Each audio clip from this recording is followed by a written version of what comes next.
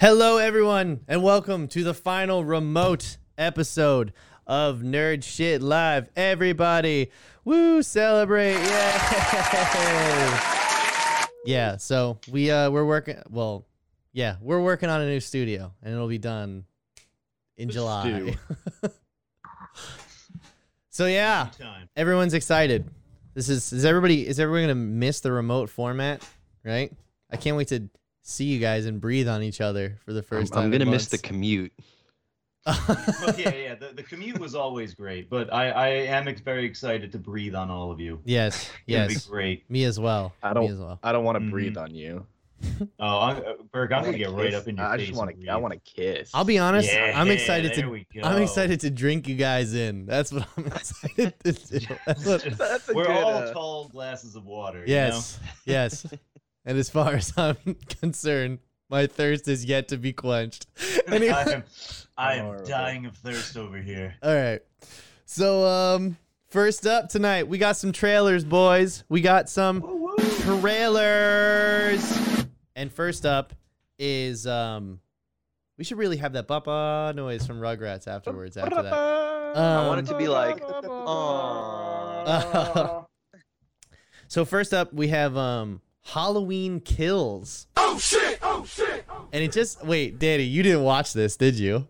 No, I did not. It was photo finished. I didn't have time it just occurred to me that there's no way you could have seen this. There's no way. So, everybody else though, we've checked it out. So Danny, it's a trailer. You can just go watch it afterwards. No spoilers for Danny in the trailers. Yeah, Danny, remember the Halloween movie that we watched? Remember the Halloween? Just picture that happening again. He wasn't here. So he wasn't here. Halloween 2. Oh, yeah. 2. So I wasn't here. I'm familiar with what the movie was, but it's basically Jamie Lee Curtis is back. I'm guessing. You got it. Oh, actually, we Okay. we should let Danny guess the contents Yeah. of the trailer Okay. before we talk about it. Okay, Okay. go. All right. Jamie Lee Curtis is back. I'm looking here. We got Anthony Michael Hall. Oh, he's back too. Okay. So basically the plot is going to be Jamie Lee Curtis is going to be once again alone in a house, and Michael Myers is once again going to find her, and hilarity ensues.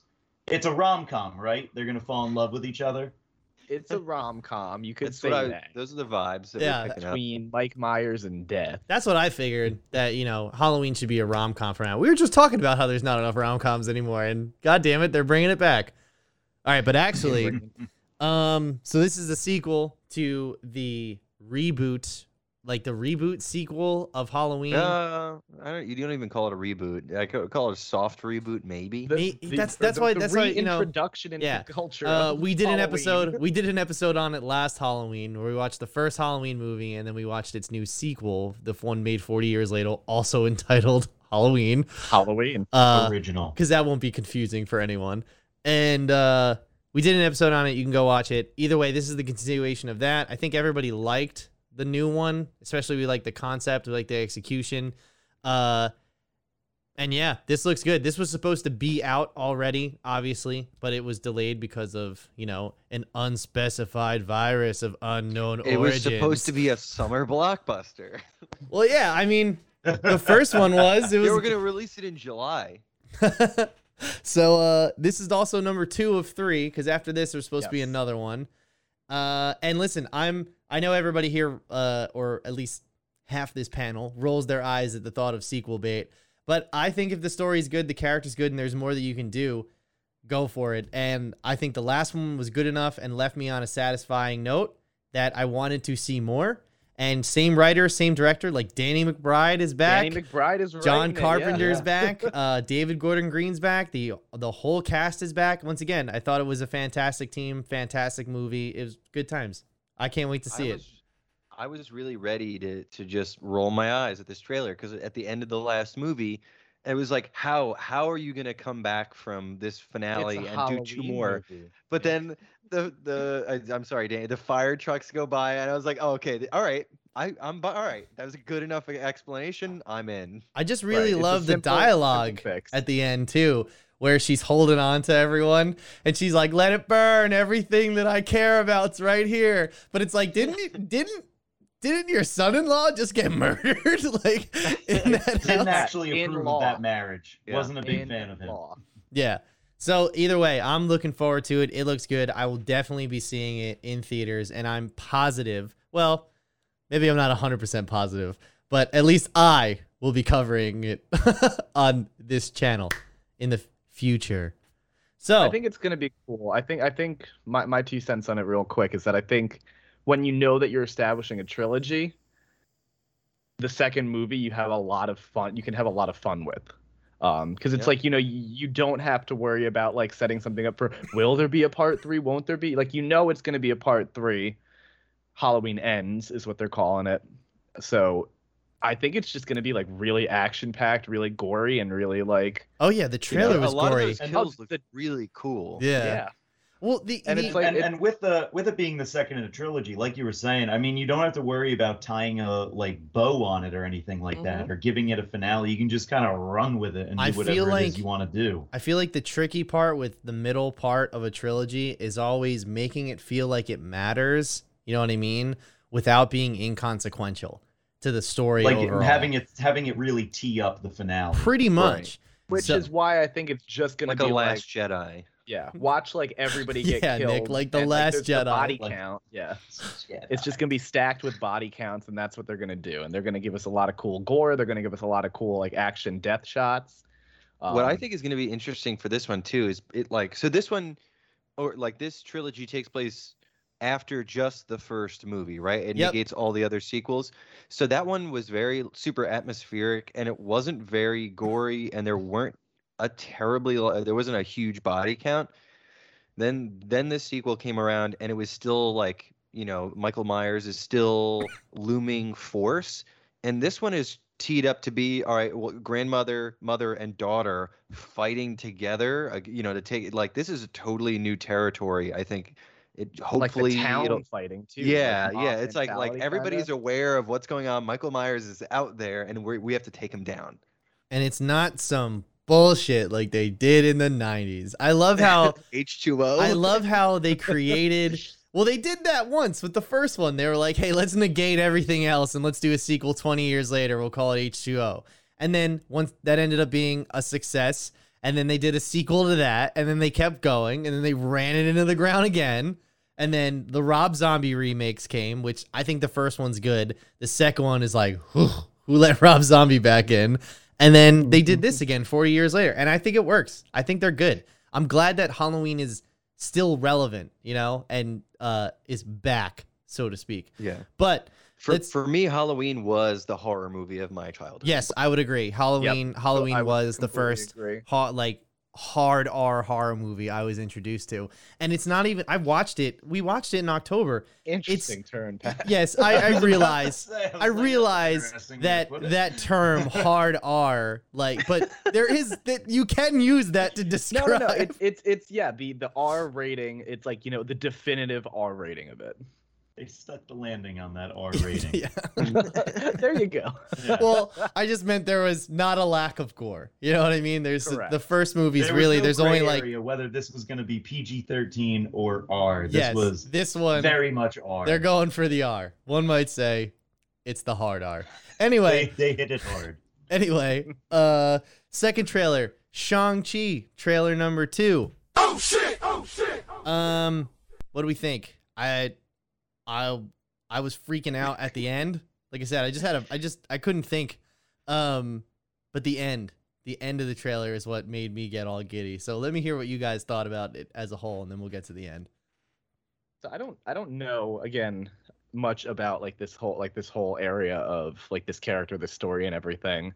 But I'm happy that this trailer gave me more insight into the story. Like, he's fighting his dad. He doesn't like his dad. Rings are passed down generationally.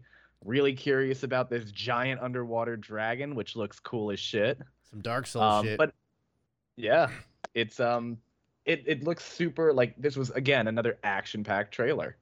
And this one actually made me excited. The first trailer I was like, interesting. I feel the complete opposite.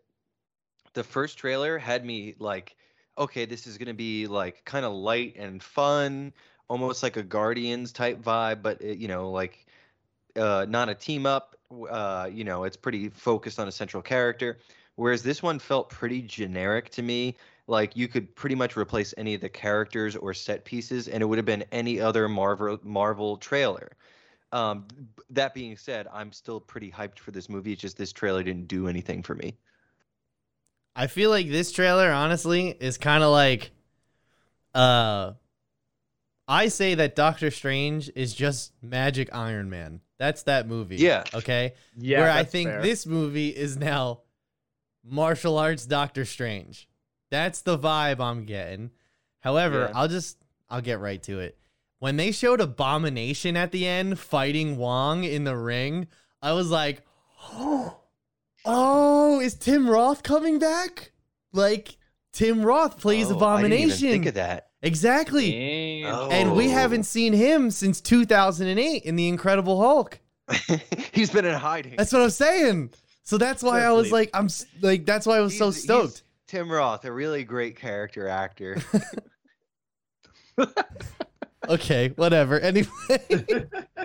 Anyway, but that's pretty cool. My excitement from that is just that, like, my problem with the 2003 Hulk film was that they did not have like an applicable villain to match the Hulk. They had Nick Nolte, who was literally chewing scenery. Like, there's one part where he bites an electrical cord and becomes electricity. It's really weird. Anyway, that then I felt like 2008 Hulk remedied that with Ed Norton, where they had the Abomination and him fight in Harlem. I'm pretty sure it was streets of Harlem. And I really like that, like two giant ogre type creatures fighting each other, right? That got my Shrek. I was very giddy 15-year-old at that point in time. However, what was I gonna say? However, this makes me excited. The fact that he is back and that like I know it's only going to be a bit part, and I realize that he is only going to be in this one scene, and it's important to curtail your expectations on that because that's where he's going to be. But it's just good to see him back, and I'm glad Marvel can. We're so familiar with Marvel at this point that they can just do that. Like, it's like the comic books now, where characters who make sense to be in scenes or who make sense to be a part of the world step in and out of storytelling, you know what I mean, here and there, and without having to like heavy-handedly like introduce and backstory that character. Like, no, you remember from that movie? Well, he's back and he's gonna be here for 10 minutes. Yeah. It's I can't wait. Now I really can't wait. Apparently back for 10 minutes, and it's really important you remember him, but he's only gonna be here for 10 minutes. That's the corollary to this. Like, yeah. It's like you have to remember every single little detail. Well, honestly, I'll be honest. I don't think Abomination himself is a necessary or really like a memorable character, but I think for people who like the Incredible Hulk film and for people who like the Hulk war in general, I realize I just said that like Ian, but I was thinking, I was like, Ian never said the Hulk. Ian talks about the Hulk all the time. Ian never shuts up about the Hulk. But basically, yeah, I'm just looking forward to it. I'm just glad they're bringing back Hulk characters and that they can use them in other places because they can't make a Hulk movie. They're not allowed to. So they're actually. I'm looking online as we're talking. So Tim Roth is also going to reprise the role in Disney Plus's She-Hulk series. Oh shit! Which will be interesting. Same name, same character. Actually, I can't let myself get too excited. Is that they're doing a She-Hulk series? That's what I took away from that. Yeah, Mark Ruffalo's back, I think, as well for that series. Yeah, he is. Now, it's gonna come out 2022. I can't get too excited about She-Hulk because, like, you know, we're talking about Loki later on, but we'll get to that later. So trailer number 3, boys. Nice. The Suicide Squad. I hate saying that out loud because it's supposed to be a joke title. Then again, seeing the trailer for this movie, I realized the tone of this movie and like what they're going for. And if you're not on board at this point, you're missing out. Personally, I think so. What do you guys think? I mean, I don't know if you're not on board, you're missing out. It's tough just because, again, I did not see the original Suicide Squad. But the fact that what I love that they're going for with this is they had to advertise, hey, James Gunn is here. You know, the guy who did Guardians of the Galaxy for the Marvel universe. Yeah. Well, we brought him over to revive our universe. I kind of feel like every studio does that. It's like, hey, remember the movies you saw that were really awesome? Yeah, well, he's doing, you know what I mean? I feel like that's a trope. I get that, but the fact that it's DC and Marvel and they're advertising a Marvel director, that's where I feel like it's kind of like, oh, DC, that's so sad. Well, they're trying. I'll tell you what. All the Marvel I'll tell you what. If there's one thing these trailers tell us, it's forget the last movie. Forget anything. Yes. This is a fresh new direction, a new take. Is brand new. Like, all the the characters you know and love are going to be here. Maybe they'll be a little bit different. They're a little zanier. Look, like Joel Kinnaman's performance in the trailer is already better than anything he did in the 2016 version. Completely agree. I am so on board with Joel Kinnaman just from the trailer. And I'm all for John Cena. Like, just like his one line that he had in there, I was just like, I think that was supposed to be funny, but because it's John Cena, I'm gonna laugh at it, and it's probably gonna be really and apparently funny. his performance is great because he got. I just respect John. The Cena. movie's not even out yet, and he got his own TV show produced, written, and directed by James Gunn, coming to HBO Max, starring that character. Are you it's also how's he gonna do that and the Fantastic Four movie? And be in the WWE again. Exactly. And then whoever knows whatever else they're gonna do for Fast and Furious. And because he's definitely they're not gonna leave it at 9. No. And how is he gonna do all that while kissing China's ass? You know what I mean? Okay. Too bad we can't see him. But overall, I mean, I will say it looks fun. I was reading a little bit about it. Apparently, they kept Idris Elba they kept his character name secret for like the longest time up until like the very last 2 weeks of shooting. That they didn't want to announce that he was Bloodsport. Which, just doing a little bit of Googling and a little bit of information on who Bloodsport is, apparently he actually like legitimately fucked up Superman. Yep. Like, to the point where the only way Superman was able to beat him was through emotional warfare. Yep. Yeah. Which is hard for Henry Cavill. That might be why he's not in this movie. They would have had to ask him to shave again, too. I'll tell you what, Idris Elba looks great. He always does. He looks great in this movie. That doesn't need to be said. He looks great in this movie. I think he's going to do awesome, but don't get it twisted. If Will Smith was willing to come back, that would be Deadshot, and that would be Will Smith. That's what that would be. Like, there's no doubt in my mind. And Will Smith, since he's doing this whole he's doing this whole thing where he's like, I'm in the worst shape of my life, and he's like gonna lose a bunch of weight and like put it on YouTube and stuff and like get really ripped again. I mean, then yes, a protein powder brand. Yeah, pretty much. I'm calling it. I will call it right now, and I'll buy it. Yeah, but I'll gladly buy it. That he's doing that. Fresh that's why Prince he of said protein. he can't do this. I was trying to come up with a pun. That's why he said he can't do this, but he's leaving the door open to come back for another one. So maybe in the future we have Idris Elba and Will Smith, and they're in a good Suicide Squad movie. I'd love to see those two actors together. The only reason I watched this trailer, and it, like same as the last one we talked about, it didn't do a lot for me. I'm excited to see the movie, but I just love all the actors in it. Like Michael Rooker, I'm like, except Flula Borg, Peter Capaldi. I'm like, I want to see all of these people. And to think Dave Bautista passed this up to be in Army of the Dead. What a fucking about, Pat. But fair, but listen, the right pick. Fair enough, okay? Because I stand by Dave With a Bautista. hefty paycheck. Dave Bautista is the best part of that movie. After all these weeks, he is. Yeah, the best part, however, I'm not listen. I'm not saying. I'm not saying the bar. The best part. I'm not gonna say the bar was the hardest to jump over. It was the hardest hurdle. Hard bar. So a hard bar. It was a hard bar. So are they gonna be referencing anything in the last film? I fucking hope not. I think, they have to, because she's like, I thought they said this takes place in the 70s. Oh, I don't know. Does it? I'm pretty sure it does. I don't remember that. I mean, the one thing I will say is just in terms of tone, how they approach it differently was just even like the logo, the graphics package, all that starkly different from what they did in the original Suicide Squad, where it was all the neon, it was like the pink and the dark blues and everything like that. This one is just full on comic book. This is a rebrand. We're reskinning this entire thing. They only did that after Guardians of the Galaxy, though. Like, so so now they're just once again copying Guardians of the Galaxy. For this except one this time they went and got the guy. Yes. But Danny, do you know the story behind that? Actually, behind what? Behind James Gunn being hired for this movie? I do not. Okay, enlighten me. I love stories.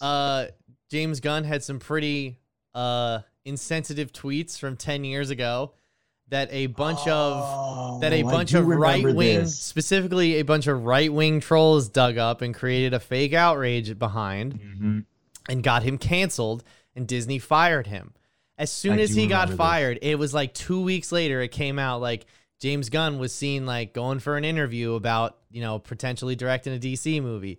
Inside sources say it's a Suicide Squad. Couple weeks later, it comes out James Gunn was hired to write and direct Suicide Squad, which is perfect because that's what WB wanted. They wanted a Suicide Squad by James Gunn. And then after they saw the hype that was building for this movie that wasn't even shot yet, and they realized they made a mistake, Disney hired him back to write and direct Guardians 3. And the Marvel Cinematic Universe actually had to shift its timeline a bit because James Gunn was like, all right, well, I got to go do, I'm not coming back for Guardians 3 immediately. I'm going to go do my own thing in Suicide Squad. I'll see you guys later. Just BDE all over the place. Can't get away from this guy's D. What? No, do not send his tweets right now. Uh-oh. What did he say? Well, wait, I got to read this. I won't read it. Okay, won't read it aloud. Okay, I kind of feel like but I gotta all you viewers and listeners can do your own research on the back end. Here's the thing: I kind of feel like that tweet though isn't really supposed to be a joke. More or less, it's supposed to be digestible commentary. You know what I mean? That seems like a hack tweet. Like he might be able to get away with saying, "Oh, my account was hacked that day. I didn't actually send that." But that's pretty light. That's pretty. However, no. It was so long ago that somebody dug it up. I know he would, but that's a hackable tweet. I also feel like that's like the lightest one compared to some of the things I've seen. Even I'm not offended by them. If people are, that's your decision. But I mean, I don't think it was enough for the guy to lose his job over. But either way, it's kind of funny. Should we talk about Harrison Ford? Real quick, I'm looking at the description of this video that we're recording right now. It says Loki is a wow fesh.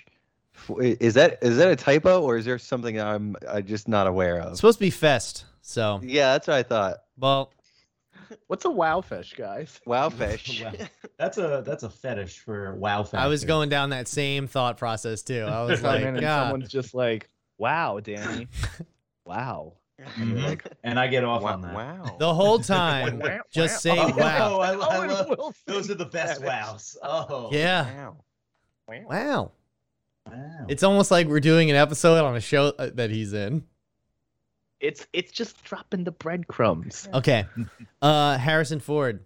So I wrote down Harrison Ford is an idiot. I think that's pretty insensitive considering that he's going to be 80 by the time this movie comes out. So what is he, 78 now by all accounts? 78, 79? He's around there? Yeah. 78, yeah. He's 78 right now. How in old? Remarkable shape. 78?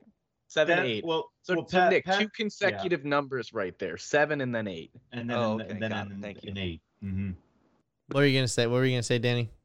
Oh no, I was gonna say say what happened because we have a lot of commentary. I believe he just I don't think there was any more information available besides for the fact that he hurt himself while he was doing a fight scene. And I imagine we will not get the full story in detail until he's doing press for the movie, kind of like when Tom Cruise broke his ankle while making Mission Impossible.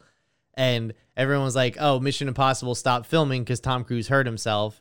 And then you didn't hear about like what actually happened until they started. They're going to wrap this into the promo of the movie, Yeah. It's gonna happen. Yeah. And So no, go ahead. go ahead. I was gonna say some notes about it. I have finish your thought and then I'll. Oh, okay. Get Well, some I was other gonna say things. that just like, what the fuck were they thinking? Like, how about I would have preferred them in this case, especially after Kingdom of the Crystal Skull, which, by the way, I don't think is as bad as everyone says it is. I would have preferred them to just give it to somebody else and like make a new Indiana Jones trilogy. I would have That was preferred. the whole point of I that would've- movie was to like hand To it off. hand it over. Yeah, Technically to Shia LaBeouf, but instead of, but not, don't even go there. Just like say like, That's what I'm this saying, you don't guy's have to be Indiana married to Jones it. now. Like, let's say Chris Pratt's Indiana Jones now. Chris Pratt's gonna be Great Indiana Indiana Jones Jones. for the next however many Indiana Jones movies that we're gonna have. Right? That's just. You don't even have to announce it. You just put him in the trailer in a cap.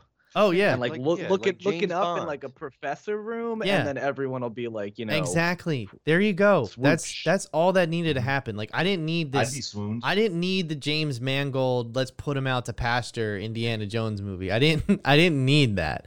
I don't need a grand. I don't Kingdom need of the Crystal I Skull. don't need Gran Torino. Yeah, Harrison Ford, like- yeah, no, that's a Get good off my point. I lawn. definitely do not need a My Gran Torino Gran style Indiana Torino. Jones. Oh my god! Oh, I would love if Harrison Ford sings at the end. Sung of the it too, outro just song. like Clint Eastwood. So tenderly in my Gran Torino. Those are the actual words. And I know, anyway, so I know apparently, we joke about that song a lot in my friend group. Like, Well, okay, so all that aside, you know, I think the ironic part here is that Lucasfilm was having trouble getting him insurance to cover him to be on the set of the movie because they were afraid he then- would injure himself. And have you guys seen what's the 3 hours long? We made three guys CGI. I know what you're talking about, but I can't. Irishman. Yes, there we go. That's the one. yeah. That's Yeah, a great yeah, yeah. description. Have you guys seen it? No, Yeah, I Yeah, haven't- yeah, I have yeah. not seen. Okay. it's 3 hours of my life that I'll never get back. Okay. First of all, I'm not gonna do it. Great movie. Fantastic, actually. Only thing that sucks is that when the action scenes come, oh my God, do the 70-year-olds show their age. There's one part where Robert De Niro is kicking a guy in a street and he can't hold his balance. And it's the saddest thing I've seen in my life. It's like, why didn't But they? he's CGI'd so young. Yes. And you're just seeing this guy who's supposed to be in like his 30s or 40s. No, not even able at that to point, keep dude. He was himself- supposed to be younger at that point. He was supposed to be like in In like his his 20s 20s. probably. If And he's like CGI kicking the somebody face- and not able to keep himself upright. Also- it's Why so didn't, sad. why didn't they get a double? Why don't they do a stunt double and then CGI the face on it? These are Why all didn't they just amazing get questions. different actors? Like, how That's about what we're saying. that? That too. Like, These are all Scorsese. great questions that Scorsese everybody was You was gotta asked like- when they find were somebody like else who 5. can kick a guy as good Yeah. as Bobby D. Like, Scorsese He's was. been doing it all his life. Scorsese was like, yeah, I'm gonna get Al Pacino, Robert De Niro, and who's the other one? Danny. It Joe was, Pesci. Joe Pesci. Yeah, Joe Joe Pesci. Pesci. Joe Pesci. It would have been nice if those actors were in the film and played those characters when it was like the later half of the movie as you see them go through their life. Mm-hmm. And even if you have a younger actor, make him look older and then hire an in-between actor. Like, you didn't have to do that movie like that. And you saw Like what the Looper. product did. was. Good story, good, like everything's good about that movie, but it's like, why is Robert De Niro so shiny? Like that, like, yeah. you know Why what I mean? does his face not move right with his Pulled body? the skin back and they Yeah. just taped it. And they even said on set, Martin Scorsese walked up to Al Pacino and was like, listen, you're supposed to be 50 in this scene, so I need you to stand up like you're 50. And he goes, okay. They say, you know, action, whatever. They yell cut. He was like, how was that? And Scorsese just goes, that was more like 62. I need 50. So then they did it again. He's like, now you're in the 50s. I need you to get up and like, he had to coach them how to move like younger people. You know, These guys it's just, have I feel like these- Martin, just- you get out here and got fucking do unteased. this. I'm just saying, I 25 thought, years of wear and tear which that is Martin a lot Scorsese's- of wear and tear to unteach somebody. I'm just Martin saying, Scorsese's I thought 80 years old. I would be like, get your ass out here and pretend. Tell me how it's done. Like, Just give him drugs. I'm Give him I'm the fucking cortisol shot. speedball. I'm just at the Just give 'em point. steroids. I'm just at the point. Like, I fucking thought Harrison Ford was old in Kingdom of the Crystal Skull. dude, he was. And that was 12 years ago. 13 years ago. What? Yes. Yeah, Yeah. Where has my 2008. youth gone? That Yeah. was 12 years Yeah. ago. Dude, 2008, it's bud. weird. It's weird. I have vivid memories of seeing Kate Blanchett's head get melted by a fucking interdimensional alien, and I'm almost 30 now. Why do I still have that memory? That's what the aliens want. Yeah, it's what the aliens want. But yeah, Harrison Ford hurt himself. Oh, we didn't make any jokes about him crashing planes. He crashed his planes, okay? I read on Reddit yeah. that this guy, That too. he has an airport. He lives in the same town as Harrison Ford. There's a local airport. Every time he takes off and lands, they sound the air raid signal because they just don't know what's going to happen.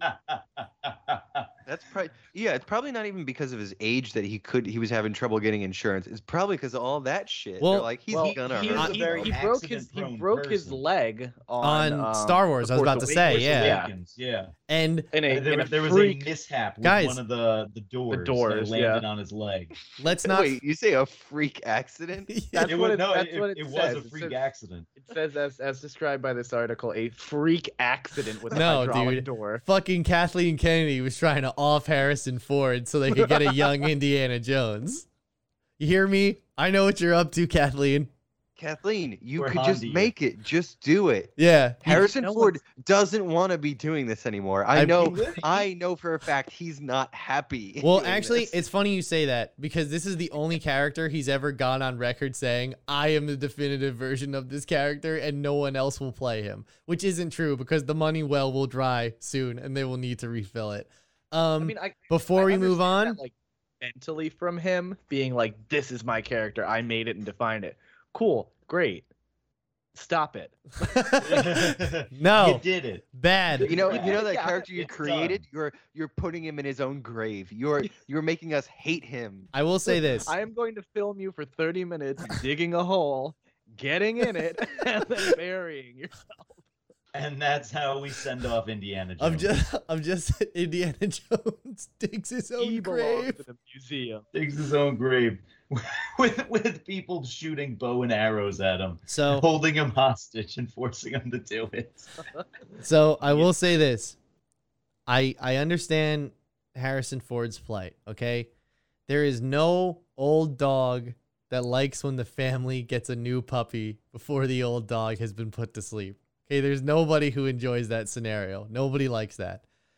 Also, I think it's important to remember that this is not the first time he's done this because he also suffered a horrible back injury on Temple of Doom and they filmed everything with a double besides for his close-ups. Like there's some scenes where his hat falls off in Temple of Doom, which by the way is definitively the worst Indiana Jones movie. It's like, oh, that's not Harrison agree. Ford. 100%. It's not Harrison Ford. Wait, Temple of I don't know why I was thinking Raiders of the Lost Ark. No, sorry. Raiders of the Lost Ark. Sorry, the third one. Why am I blanking? Last on what Crusade? The third one was? Last Crusade. No. You're right. Temple of Doom was worse than the Last Crusade. Oh, dude, I think Temple of Doom Yeah. is worse than Kingdom of the Crystal Skull. I still haven't even seen that one, but I would It's agree. worth You with haven't watching. seen- I'm hold I'm with Pat. You haven't, Danny, I- you yeah, haven't seen yeah. that?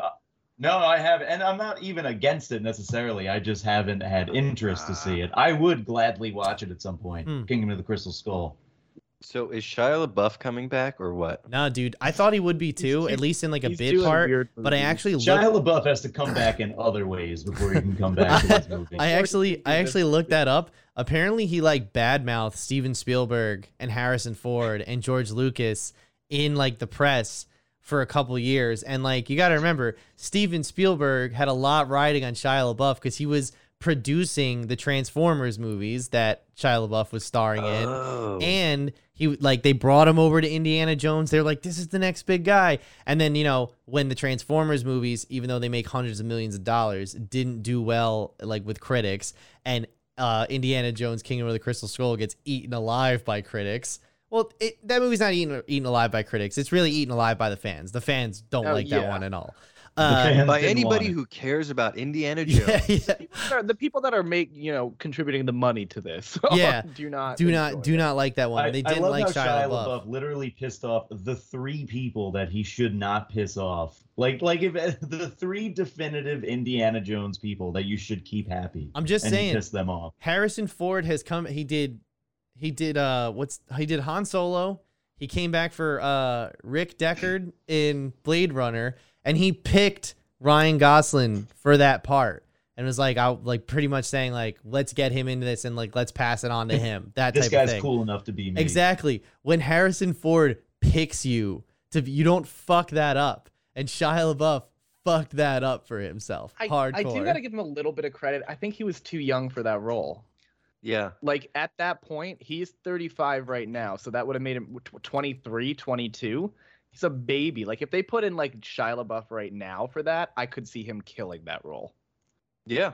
Especially coming off of like, he was, pretty, like he did the TV thing, he was on Even Stevens. It's like, this guy didn't have a regular life. He was a child star. He looks hard now. Like if you see him like with him like tatted up and he's grizzled. He has a whole chest piece. Well, you guys, that's because he's a noted abuser. That's why he looks hard. I mean, there is that. Again, it's that. just, Very good I'm trying to grow the Shia LaBeouf right now, actually. Also, what didn't he just Let's not forget that he did Holes. Didn't he do all those tattoos Fantastic for that movie? For that movie where he played like a Puerto Rican drug dealer or something? That's true. He did get all those tattoos. And like for that it movie. fucking bombed and it was awful. Like what does he do?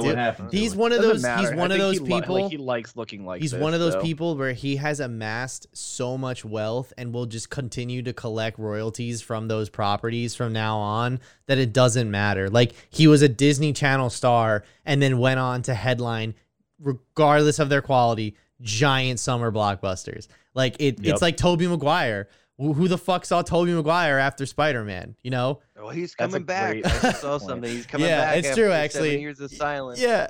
They said he's returning to acting at 48 years old. It's like, who cares at this point? 48? Oh my god. 48. He's almost 50. Again.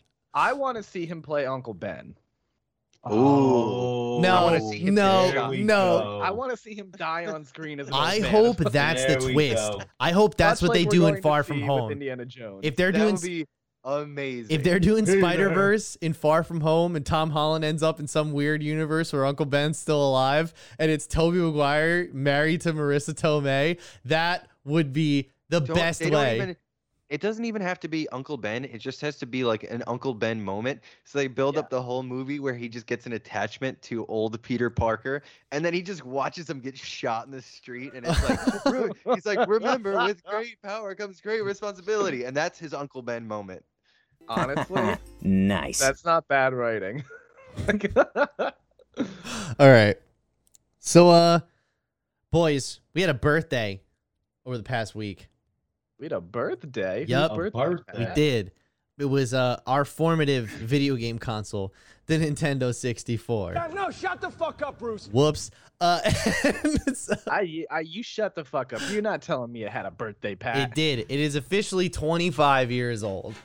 Oh boy. Yep. And I still don't put it in a Indiana Jones movie. It will not be the successor. And this episode is the episode that makes me feel old. I'm old. Wait, Nick, this is like when you wore that sweater and you took the picture. You kids keep me young. Yeah. This is what that's like. Either way, so we thought it would be cool on this segment to just go through and talk about some of our favorite games from Nintendo 64. I know that everybody here kind of like, Burke, you still have yours, right? You still have your Nintendo 64. I have several. Okay. I sold mine to get a GameCube back in the day because that was a hustle back then. All right. So yeah, you got to do what you I gotta know. do. Recently, though, I have rebought and I have rebuilt up my, my collection of games. And let me tell you something. Searching through like those games to find out what is truly my favorites, I was like, holy shit. There is a lot of fucking games that were incredible. And not just for the time. Like, I can go back and play them now, and they still hold up. I think they're amazing. Dude, I do. Like I will frequently like, and this is. Why don't we have a Nintendo 64 night? Like that's what we should fucking do. Down for that. But I think this is There's one of no the most, online multiplayer. right? Fuck, you're I right. think actually this is one of the most important things for me, at least. I think Nintendo, and we'll get into it, but I think Nintendo needs to continually be re-releasing remastered editions of these games as they are, because if I want to buy Majora's Mask, it is like an $80 cartridge right now, minimum. I think what they should do, and they do kind of do this right now, is they have their virtual like, do you guys remember, did anybody here have a regular Wii? Yeah. Okay. I had one. They had the Nintendo eShop on there, which had the virtual console. So you could buy old games from like Nintendo 64 era and play them on your Wii with a GameCube controller. It was The Wii did that the best. Yes. Switch is not doing it as well. They're doing it, but here they and are there with doing certain it, and things. that's what's important. And Yeah, I but think my need to be one doing buddy it still more. plays. He still plays Animal Crossing, even though that was not in 64. That was GameCube. But he still plays Animal Crossing on his Wii. Like it's the original GameCube one. But it still looks great. what Switch is doing right now, though, is they have their retro virtual consoles. So pretty much they add and take away different games like a streaming service. It's $20 for the full year. You have access to all these games. It's SNES. There's regular NES on there right now, and I think there's one more, right, Mike? If I'm not mistaken. I don't know. I haven't checked it recently. I do like one of the cool features about that is they put a lot of the Japanese Famicom versions. Yes, of things that's like it. That's the one. That's what I'm looking for. Which is super cool. Which is the Famicom was just the NES over in Japan. Yes. Renamed and different, and everything, but like that. But it's cool because the games are different. Like there are, there's a cool YouTube channel. I can't remember what the exact actual name of it. I think it might be Out of Bounds or something like that, where they explore like country locked versions of games where they like kind of like show the differences between Japan and US. And this is one of the things that I spend, my nights watching, but it's cool to get to play and check all the differences.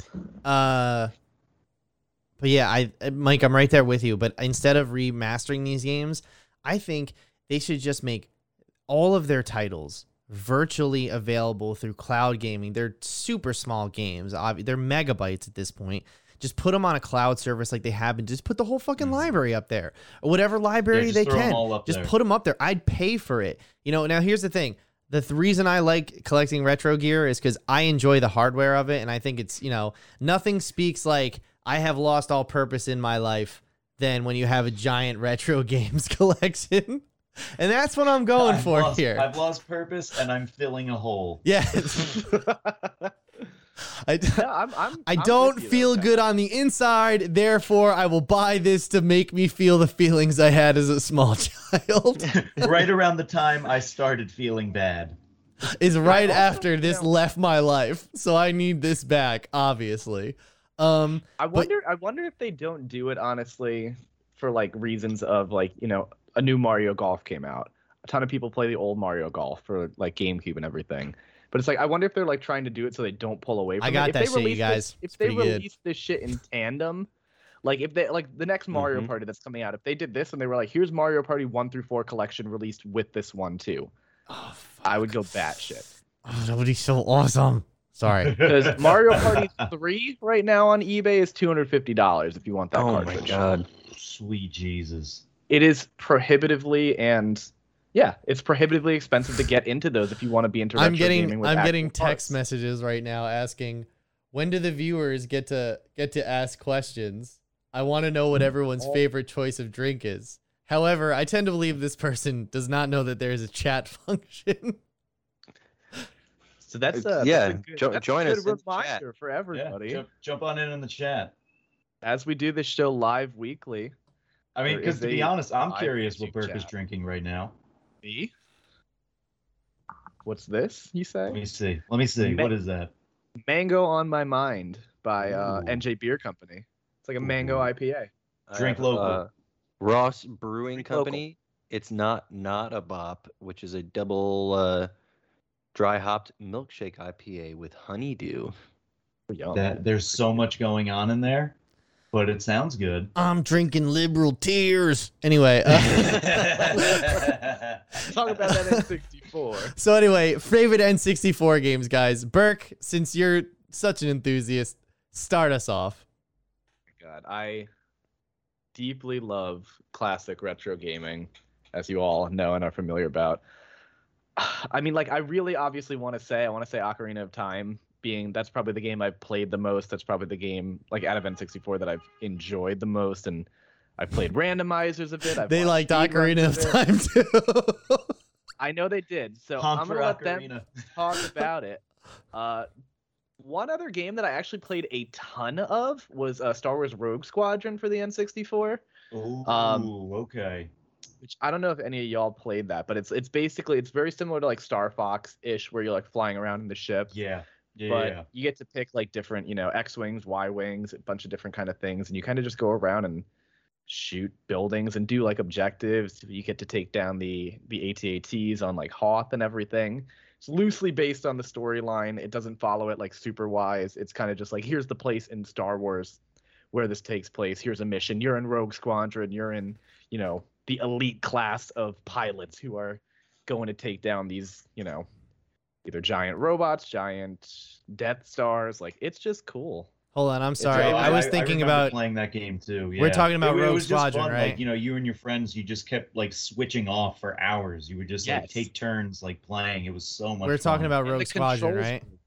Yeah, and the controls were fantastic. I remember for it being like, like those games can get like, I feel like super jittery and super like weird in that way, but it actually felt like very fair. You couldn't like turn on a dime. The different ships had different kind of mechanics. So it was like, if you're flying a Y-wing that's like bombing things, you got to be a little bit slower. And it's like, you're going to soak a lot of hits, but you're going to bomb things, while the X-wing is like, you're rushing through there to do damage. And that inspired a lot of in Battlefront. I never played the first Battlefront, but Battlefront 2, where there were space missions, it was the same thing, where there were X-wings and there were Y-wings, where each one, they had their specific mission. And so you see a lot of that inspiration from Rogue Squadron. Yep. It was a really powerful Star Wars game. And it had now this is the sequel. There you go, Pat. Yeah, that's this is the sequel. Now I have the original one. I also have Shadows of the Empire, and I also have the first Rogue Squadron, except it's called Rogue Squadron 3D on Steam. Oh, really? Yeah. But no, Mike, that Rogue Squadron 1 is an amazing game. I love it. I love this one. I got the third one too. Fucking I hope they bring it back. Dude, it was such an aggressive chef's kiss. Yeah, trying to get all those like gold requirements too. What man of action? Like just like grinding those was so difficult. Yeah. Oh, so I gotta replay that game. They make you grind in different ways now in video games, though. That's a great point. Yeah. So, Danny, how about you go next? So I was struggling to come up with what my favorite one was. And primarily I was trying to, go back, because I didn't have an N64. It was my neighbors across the street did, that I always went over, and I played with them all the time. Like, that was our summer days. And so I was trying to remember like all the games that I played, like GoldenEye and like what's it called? Smash. But I think my favorite one of all time, and primarily I feel like none of you are going to choose this one, is NFL Blitz. NFL Blitz. Holy shit, dude. I have played this game. Thank God. Thank God. Because that's the best football game I've ever played. Yes, dude. Fuck yes. Give it up, everyone, for Danny Kilkenny for having literally the best take on a football game ever. Actually, it was Danny. The greatest. I think my brother had this. I do remember this one. Oh, it's the fucking best. It was primarily, the biggest thing about it was just how aggressive and violent it was as a video game. Because now, like, you look at a Madden or anything like that, it's regular tackling. It's realistic. This was not realistic. This was 90s football. Deion Sanders picking somebody up and pile driving them. There was into the one ground. part. There's one grab where you can straight up grab someone and Arm and throw then them twist back. Yeah.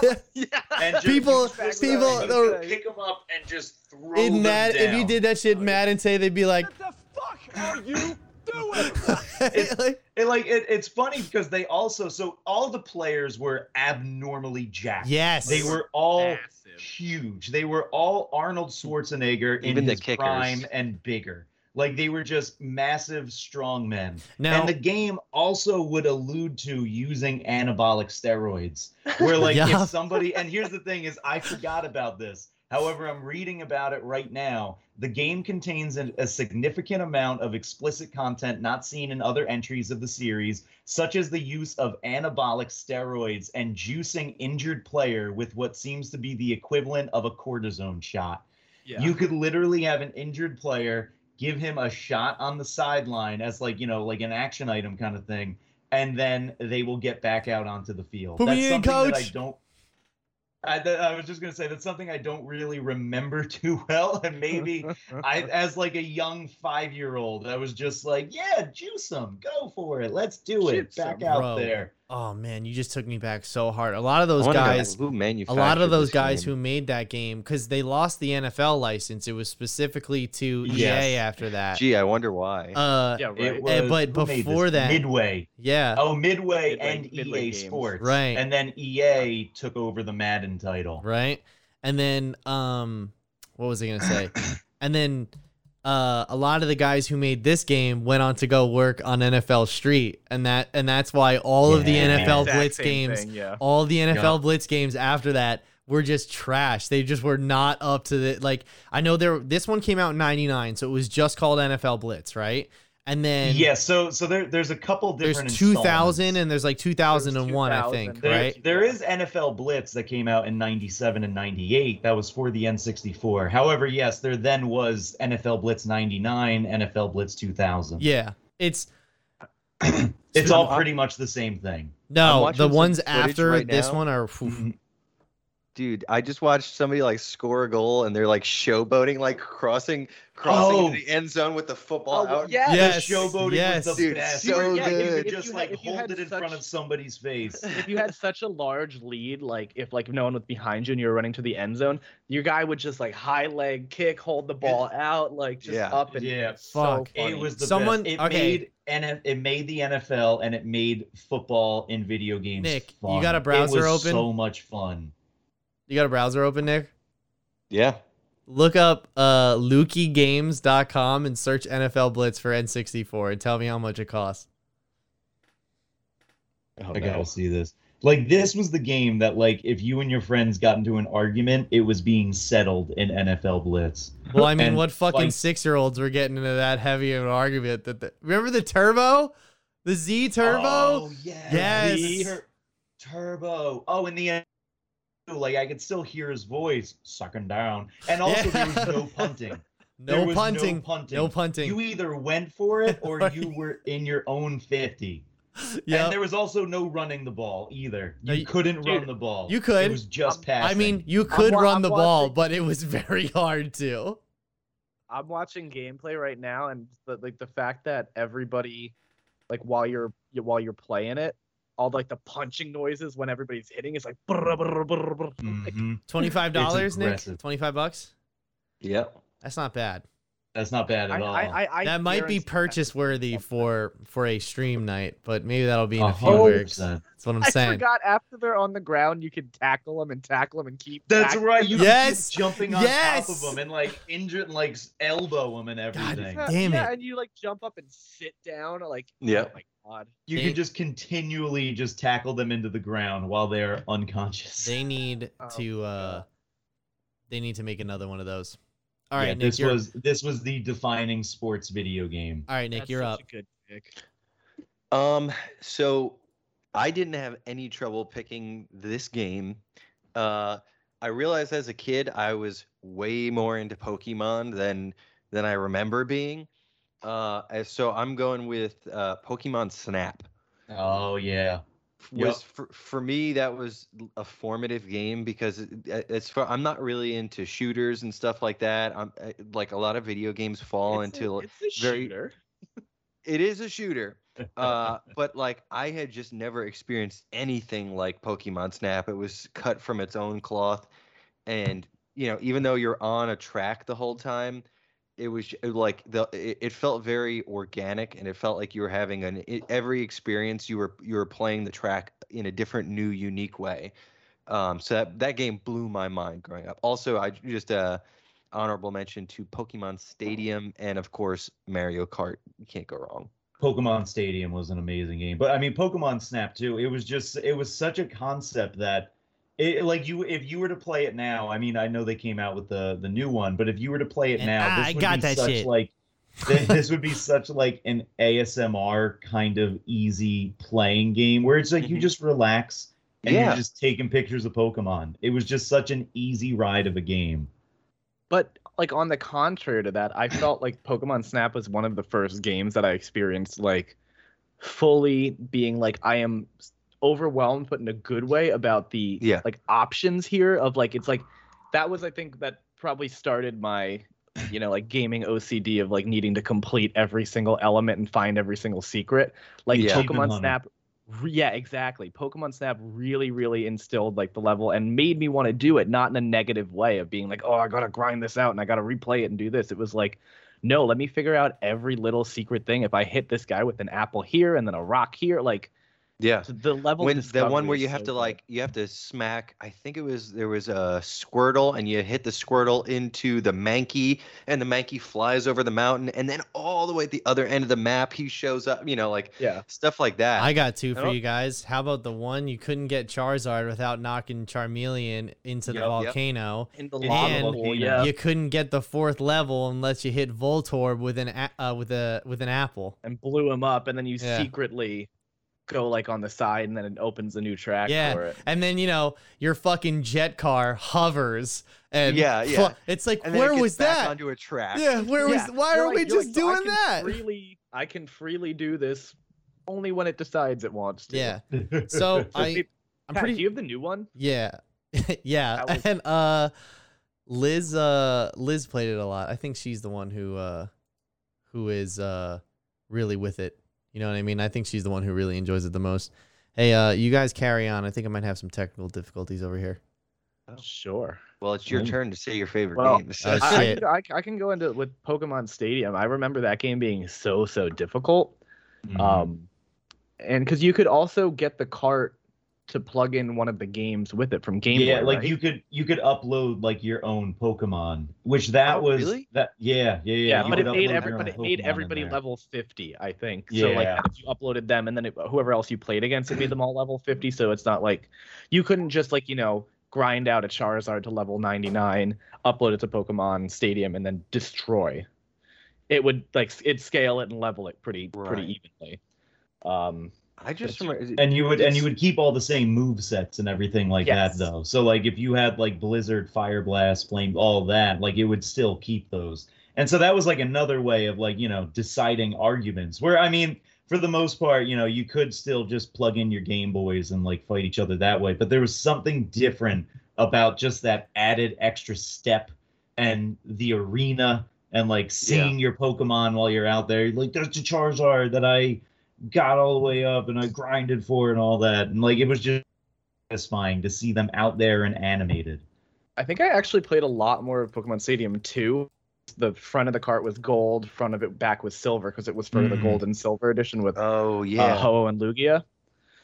But I remember that one, and I specifically remember with that one all the mini games that were part of it, like the Mario Party style mini games.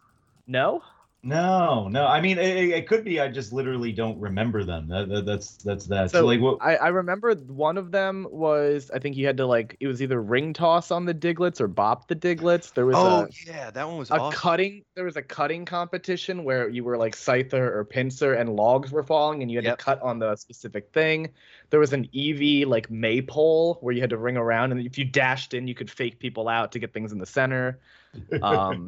There was like a Yes. follow the leader with Clefairies, I think, which was like the metronome game. Where they're in like the classroom. Yeah. And then of course the counting game where count how many whatever comes by, and then after a certain point everybody's just spamming A and you count up to like 99 things and like, everybody's Did wrong. you play the Lickitung one yet? Where they're eating? Yeah, where it's like the Chef Lickitung game. Yeah. Dude, can't remember I if that forgot was on Lickitung was even a Pokemon. Yeah. I completely forgot about Lickitung. He looks like my I found my dog, so that's favorite. why I always. Oh my god. That's whenever I Dude, look at my the- whenever I look at my dog, I think of Lickitung because they have the same like head. I don't know. It's maybe that's weird to say, the but Magikarp game where you're all on land and you're just jumping and hitting like a little thing to count the amount of jumps. Goldeen. Goldeen. Oh my god, Lickitung. I'm looking at his card right now. Tongue Slap was one of his moves. Where they I think all this the is a sushi newer belt, Pokemon yeah. card. I think this is a newer one. Okay. Brock's Lickitung. All right. I'm all good Pat, over you here, keep- you guys. Yeah. Okay. Okay. So for my game, I like I said, I looked through a lot of games and I thought of some real classics. You know, I thought of Glover. I don't know if you guys remember Glover. I had Glover for PlayStation. I thought of Conker's Bad Fur Day. Obviously, Mario 64 comes to mind. I've never played Ocarina of Time or Majora's Mask. I also Mike is upset. I am upset. I'll give you them Donkey for DS Kong. if you want to play them. Donkey Kong 64. Do you have a DS to let me play it on? Because that would be. I have a 3DS. Yeah. Ooh, okay, yeah, give it to me. I haven't played a handheld game in a long time. Donkey Kong 64, also another great entry I thought of. The yellow That, card. I think- that actually might be my. If I could go back and change my pick, it might be Donkey Kong. I think of Perfect Dark. I think of GoldenEye. I think of all these amazing games. But I kept coming back to one. And Berg, you said it before the show, which was bullshit because I thought this was like kind of an underground, like a sleeper hit. Like it's almost like the Days Gone of Nintendo 64 was Jet Force Gemini. That game had me so jazzed when I it was one of those games that you play in the store first, you know, and then I asked for it for Christmas. It's excellent. It's one of that's one of the ones that I have still yet to get back and continue to get into. But I remember there was just one level I kept running out of ammo and then I never went back. But great game nonetheless. Burke, you've played it before, right? So I've never played that game, and that was one of the games like that I was like, I want this game when I was younger. When I was younger, I never had it and I never could get it. What, Nick? You know, I didn't have What, disposable Nick? money. What? When we're done talking about Jet Force Gemini, I have to bring up another game. Okay, I also okay. have to bring up another one after. All right, we're doing a round two. We're doing a round two. We'll do a round two. All right. Yeah, Pat, talk to me about Jet Force Gemini because I Okay, might actually like go and So play it. you're like, after playing this. like an intergalactic law enforcement agency. You have the one dog, you have the lady, and you have the dude. And you basically go to this planet and kill these bugs and go through level and level and exterminate them. I'm not sure, I can't remember what the plot was, but I remember the gameplay and shooting was sick for the time. Mm-hmm. Well, that's what it reminded me a lot of. Like, I remember looking at it and I thought all of these, like, always like Mega Man, because you had It is the kind of dude, like Mega the Man, lady, yeah. the dog, and I loved Mega Man. The lady, growing up. the dog. Well, Mega Man's like the fucking Dark Souls of platformers, though. It's the worst.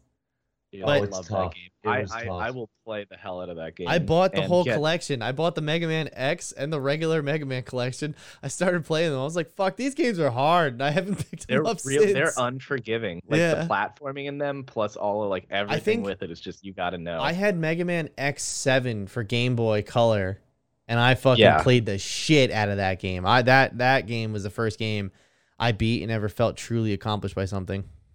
That was the one where they had wall jumps and charges and everything. Too, Yes, right? Like, they that did. was- Yes, yeah. they did. Wall So that, jumps like for when the they shit have back then. those mechanics in the games, it makes it significantly easier.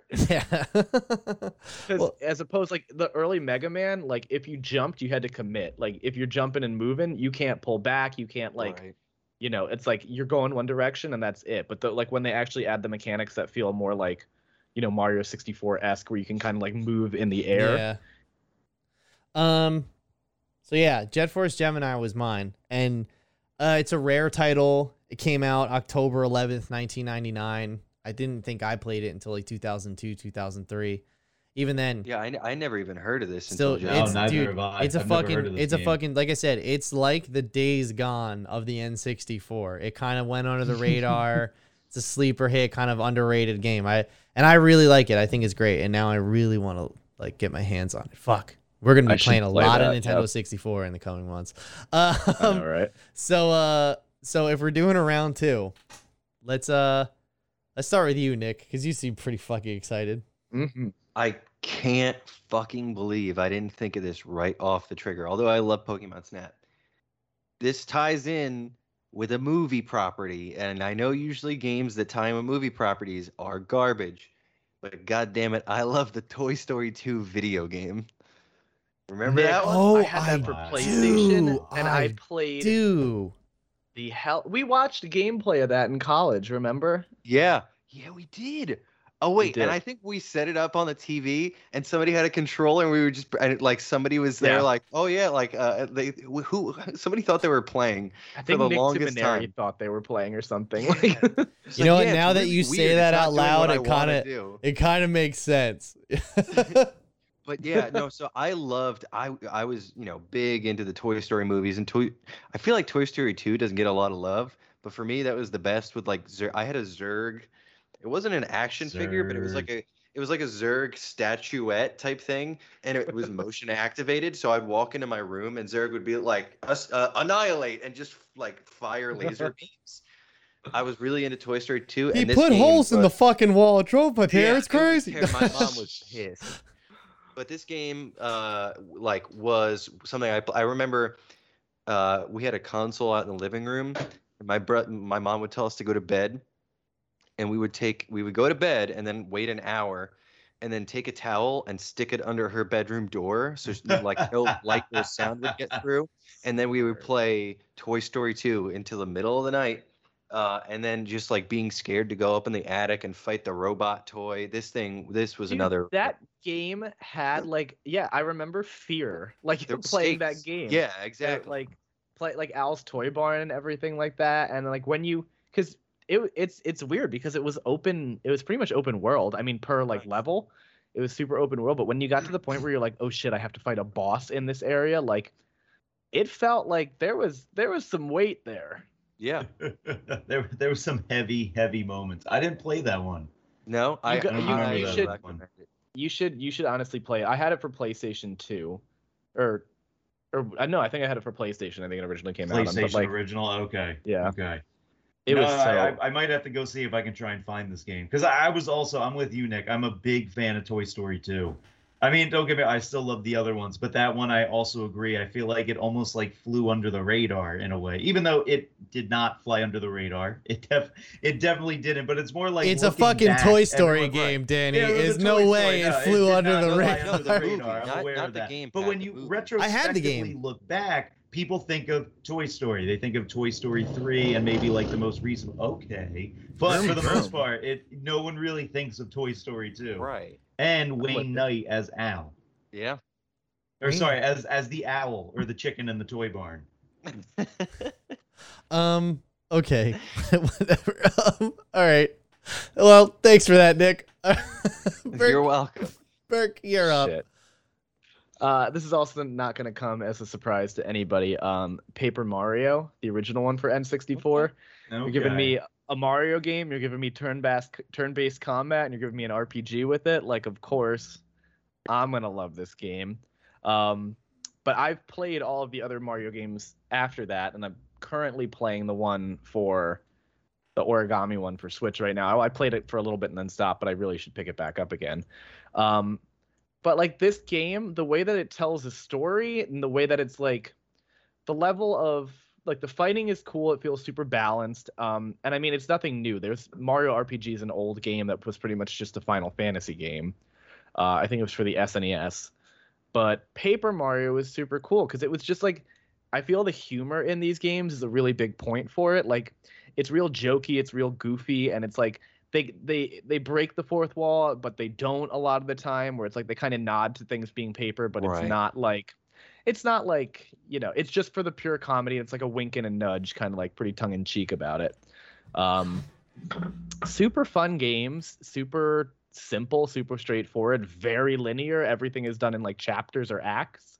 So it's not like a Metroid game, or it's not like anything else where you have to like get one piece here, go track here, backtrack 6 times here, find 3 secrets, find 4 things that way. It's just kind of like, you know, chapter 1 to chapter 8, you go through, you fight Bowser at the end, or you fight whatever kind of Bowser-ish thing there is, and then boom, you're home and Peach is there, and then now you can play as Luigi. So I never played this game, but I'm watching some gameplay right now, and I'm getting vibes that this was like an inspiration for Little Big World. Does that feel like it connects Little at all Big to you? Planet, you mean? Little Big Planet, yeah. I love how it's like a play. You know what I mean, Burke? Yeah. Why are we talking What'd you say? 1,000 Year Door? 1,000 Year Door is like a play. 1,000 Year Door, where they had the Psychonauts, which were essentially just Nazis. Like, I have 1,000 Year Door. I just assume I have it. I have it too, but it's very much in that. I think in that vibe, Nick, where it's kind of like taking a microcosm and like because Little Big Planet has like all of the cardboard, all of like the papery. Now we're talking about the first one, obviously. Talking about the first one. Okay, so if you guys tried to purchase the first one right now off of Lukey Games right now, I think it's $75 for that game. Yep. I almost got it for $25. I just had to buy a bunch of other games with it. And when I went to go meet up with the guy to get it, right? He didn't show. He just blew me off. Like I tend to believe, like I specifically kept mentioning Paper Mario. Like I was like, yeah, just make sure Paper Mario's in there. And it was only going to cost me like $50 for this whole box, came with 2 controllers and stuff. He never showed because I tend to believe I showed my hand too early, and like he looked up how much that game was actually worth. He's like, oh. I remember buying that game in GameStop for $60. Like, probably, when did this come out? What year?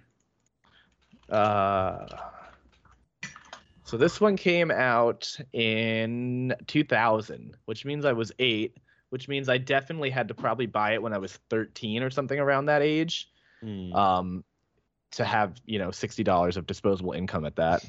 But I legit remember like that going in and being like, yeah, 13. that's the pizza shop money. Oh, okay. But I do remember going in and being like, this game is like, you know, 5 years old at this point. And I think, did the Wii come out at that point? Maybe. But I was like, why is this so expensive?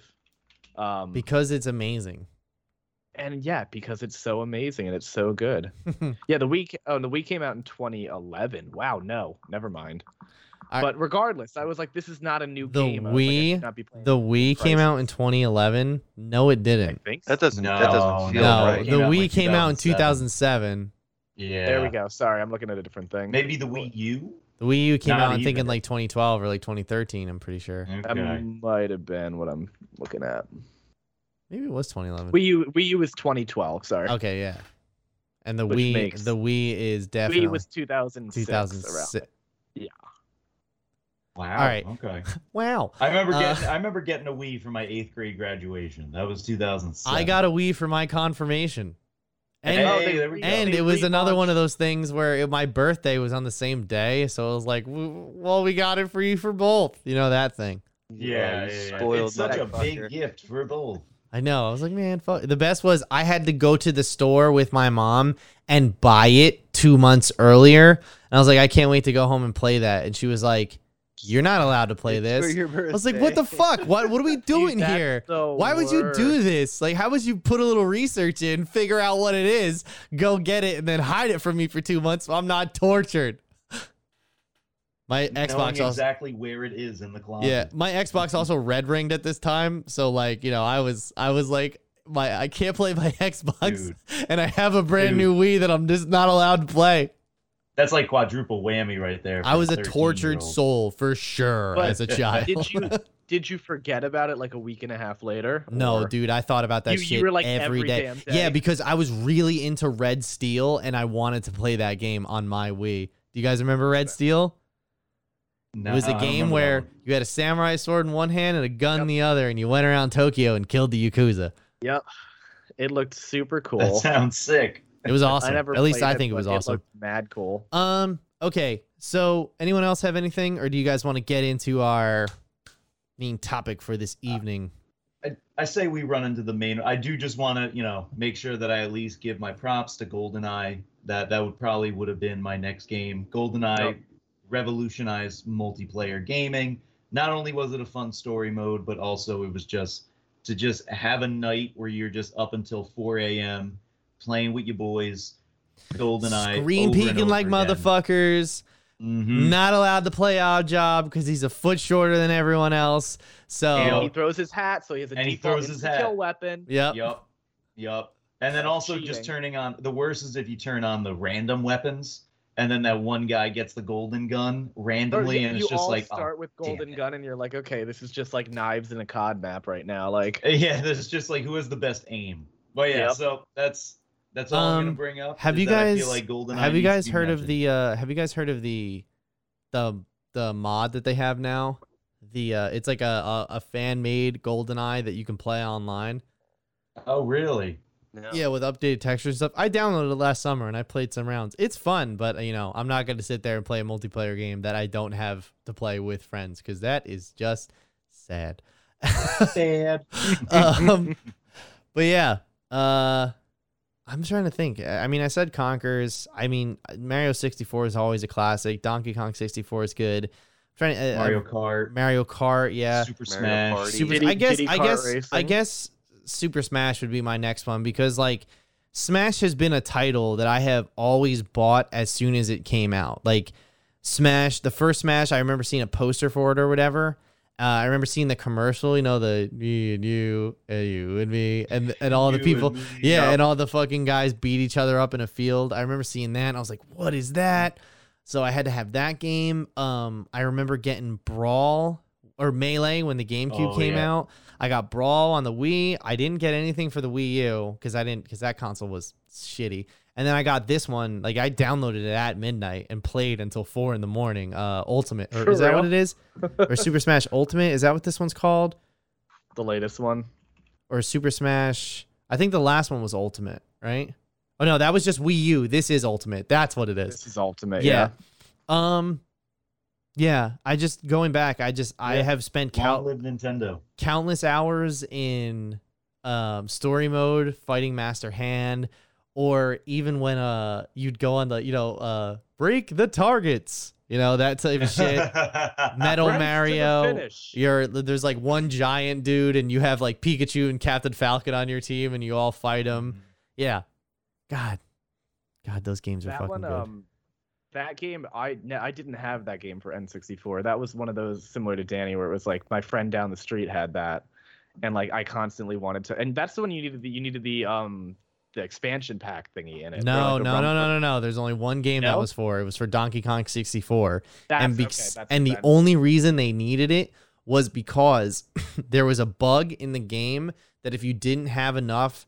It sounds like just a performance issue, but there is this unfixable bug where the only way they knew to overcome it was to just give the N64 new RAM. And fortunately, Nintendo had future-proofed that into this console with the expansion pack. So that's all. The expansion pack that comes with Donkey Kong 64 is just more RAM for your N64. Yeah. That's what it is.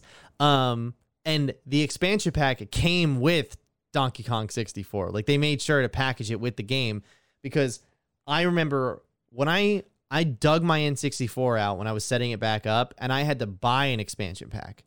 Then when I remember I returned it because I picked one off some sucker in Clark. He gave me a brand new one with a box full of games, 4 controllers, like fucking perfect condition with an expansion pack inside of it for $40. Wow. Yeah, dude. I'm telling you, fucking sucker, bro. But You showed him. Yeah, I did. But yeah, but Mike, go ahead. Say what you're saying about Smash. Well, I guess I guess you were gonna attribute that to Donkey Kong now, then, huh? No, I remember it being like that's. Well, I guess I thought at the point where I couldn't borrow that game from him because I thought I needed the expansion pass. Right. And I didn't, or the expansion pack. I didn't have it. My other friend had it. So I was like, oh, I just can't play Smash, I guess, then. So I would have to go play it over this kid's house. But My entire childhood's a lie. That's what I'm now learning. Your dad hogged the expansion pack for himself so he could play Donkey Kong and not you. I want to be Lanky Kong, man. DK. Donkey Kong. All right. I think it's time for us to slide into the main topic tonight. So, do it. non-spoilers first, and you'll know when we change over. I think everybody who's watching this right now or listening to it has seen Loki at this point. And yeah, so let's just get right into it. Episodes 1 through 3, same way that we did WandaVision. Not the same way that we did Winter Soldier and Falcon or what, you know. Oh yeah. And so I'll just say it right now. Take it away. I'm not into it. Go for it. I just feel like this is so labored and like this is the first thing the MCU has put out that I am genuinely forcing myself to watch. That I feel like it is a fucking chore to get through episodes. I was so happy when this episode was only 42 minutes. And even then, like 6 minutes of it was the credits. Yeah. And even then it was just like, what are we doing? Like, why are we doing this? And hopefully they answer that question. Hopefully the end will justify the means. But from what I've seen so far, I just don't believe it. It's like they're just trying so hard. They are. I don't even know what they're trying hard to do, but they're trying too hard. That's really the only way I can describe it. Is like it gets so confusing and convoluted and just so not good. And also, like, I this isn't much of like I mean, this might be a spoiler, so I'll save it for the next section. But it's just not written well. I really don't feel like it's written well. Like the last episode there's so many holes. It was the last episode was hot trash. Yeah, the dialogue was really bad in episode 3. It's also just like my favorite is like I saw some people on Twitter being like, "Oh, it's funny how TV fans don't know what a bottle episode is." It's like that's not a bottle episode. No. That's not a bottle episode. No. And it's especially in a series that only has 6 episodes. There's no such thing as a bottle episode. Yeah, and even I thought it was 9. Yeah, I thought Mike, we were doing 9. Yeah, Mike. It's not just no. I think there's 6. I'll double check that. Yeah, double check. I didn't. Okay, I didn't know that. That changes my perspective on this a bit because the first episode I did not enjoy. Like I agree with all of y'all. Like I feel it's interesting because like it's really hard to do like time travel-esque and like time paradox things. It's tough. Without it, like it's hard to do. So I would just generally say like steer away from it.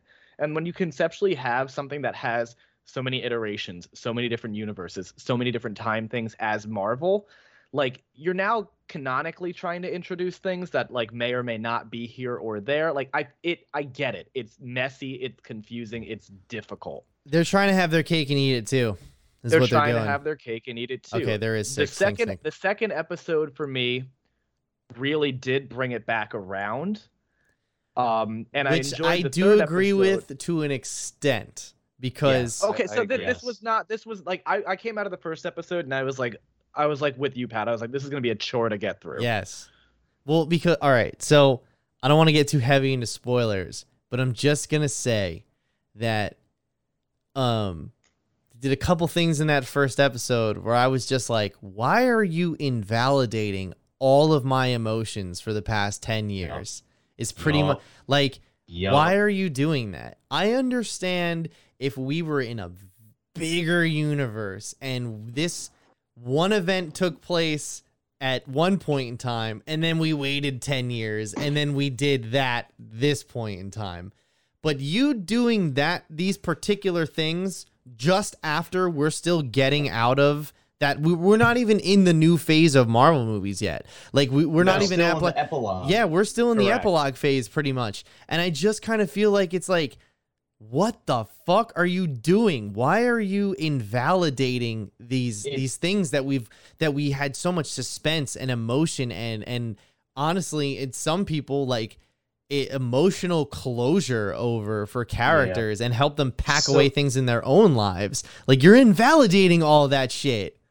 It discredits so much that the original Marvel or that the original Avengers movies did. All of those Marvel's movies, it discredits so much. Also, which is again because you're getting messy with these weird multiple sacred timelines, universes, yada yada yada. Also, let's talk about the fact how they're just cutting the legs out of one of the most compelling characters, the only really great, compelling villain in the Marvel Cinematic Universe. All right, so I want to cut you guys off here because I feel like you guys are all making a perfectly fine argument, but we're only halfway through. We don't know where the story is going to end, so that's why I'm holding my judgment on that argument. But we're halfway through. Like, I mean, halfway through, and it's hold on. I feel like it goes it goes both ways though. You could say we're halfway through for either. Like, exactly. Or what I'm saying is we haven't seen the complete arc of this story yet. And it seems like they went through a lot of trouble to catch this version of Loki up with that fulfilled version of him. So I'm holding judgment on that. For me, it's so slow and meandering. And there's, I think, again, we're not into spoilers yet, but there's a scene in episode 3 where it's just like the two main characters are just going back and forth, not saying really anything. And I'm like, what are we doing here? What I wanted out of this was a high concept sci-fi romp through different variations of different timelines and like Loki making mischief and then tying it all up in a bow. We're halfway through and nothing has happened. Not one thing has happened in this series that I've given a shit about. And like apparently at the end of episode 2, something really big and messy happened, but I still don't know what it is. I don't know what it is that happened that actually made. Yeah, like I watching the first episode by myself, and then this morning that's a good point. Yeah. I'm thinking about it now. That's a really good point. It's like I know something very bad happened. I don't know what it is or what that means to the universe. I don't know what the stakes are. I don't know what the repercussions are of what happened at the end of episode 2. All I know is that it's bad. But I was watching it with Katie this morning where I was watching episode 2 and 3, and she just asked me. She was like, "All right, so what is this about?" And I started explaining it to her about like the recap of episode 1. And I then realized, holy fuck, I don't know what this show is about. I don't know what the plot of this show is. I don't actually know what this is about. All right. I have no idea. So I'm just going to say right now, at this point, we should just get into spoilers because I feel like we've aired enough of our grievances. Yeah, I don't know how to tiptoe around this anymore. I'm going to start with episode 1 and just right off the bat, fuck you for saying the Infinity Stones are paperweights. Fuck you for that. Fuck you for saying that everything's you were predetermined to lose, and the only reason for Loki's purpose is to glorify other people. I was like, no, fuck you. He's supposed to be a god of Asgard. Hold on. This is what happened. I consider myself of the group. I consider myself like the time travel guy. That's like my thing. Well, that's what you're always coming back with different fashion statements from different periods. Right. So the one thing I will say is it's tough to do time travel and not have plot holes. They're just like doing their best to cover their asses and be like, well, there's the sacred timeline and he's supposed to do this. So like I will. As far as plot holes stuff, I give you a pass because that's tough to do. I'm with you on that. Paperweight thing, there might be doing something fun with that. Who knows? But I don't. Those aren't big problems to me, Danny. I mean, the thing is that what I have with the paperweight Infinity Stones things is it's what they've done is other shows have done this too. Like The Good Place has done this, where what they do is they take the entire world that and say it's run by a mundane office space type environment. And all of a sudden it's like, hey, the Infinity Stones are paperweights and Darcy makes brownies on Mondays. Oh, this is great. It's like they took the entire universe and discredited it to Office Space, where it's like, oh, gotta work on Saturdays again. They got Parade magazine cutouts hanging on their, in their cubicles. And they do it that way because obviously they're trying to show the control and the power and the the bureaucracy. The control and the power, but the bureaucracy of the TVA with it. And it's just. But they also said that the TVA is run by a bunch of variants. The emotion. Well, so I mean, like I think I agree with Mike. I think the reason the Infinity Stone stuff to me is interesting is because that means that the TVA exists outside of like reality and time, and like all the stuff that the universe, it's somewhere else. It's outside of the universe. So that's an interesting universe. Yeah, exactly. It makes sense. Like I don't think it's a plot hole, but I completely agree with Pat on being like, if you had 2 movies. I mean, even talk about just the emotional aspect from the audience. Why would you think they would respond positively to that? You know what I mean? Right, That's why I'm saying, like, if this happened, if they did this, if they took that idea and did it 10 years from now, you know, like 10 years on from the Infinity, it'd be like, wow, that's fucked up. Because I remember when that gave us a fucking run for our money a couple years ago. But now it's just like, whoa, wait a minute, what the fuck? I thought he destroyed those. Like, you know what I mean? Like, the only way, an infinite amount of them. Yes. Well, which is like the only way that I see this series ending is with Loki getting back into the normal sacred timeline. Like, yeah. I mean, why would they set up this whole series only for it to go back to status quo?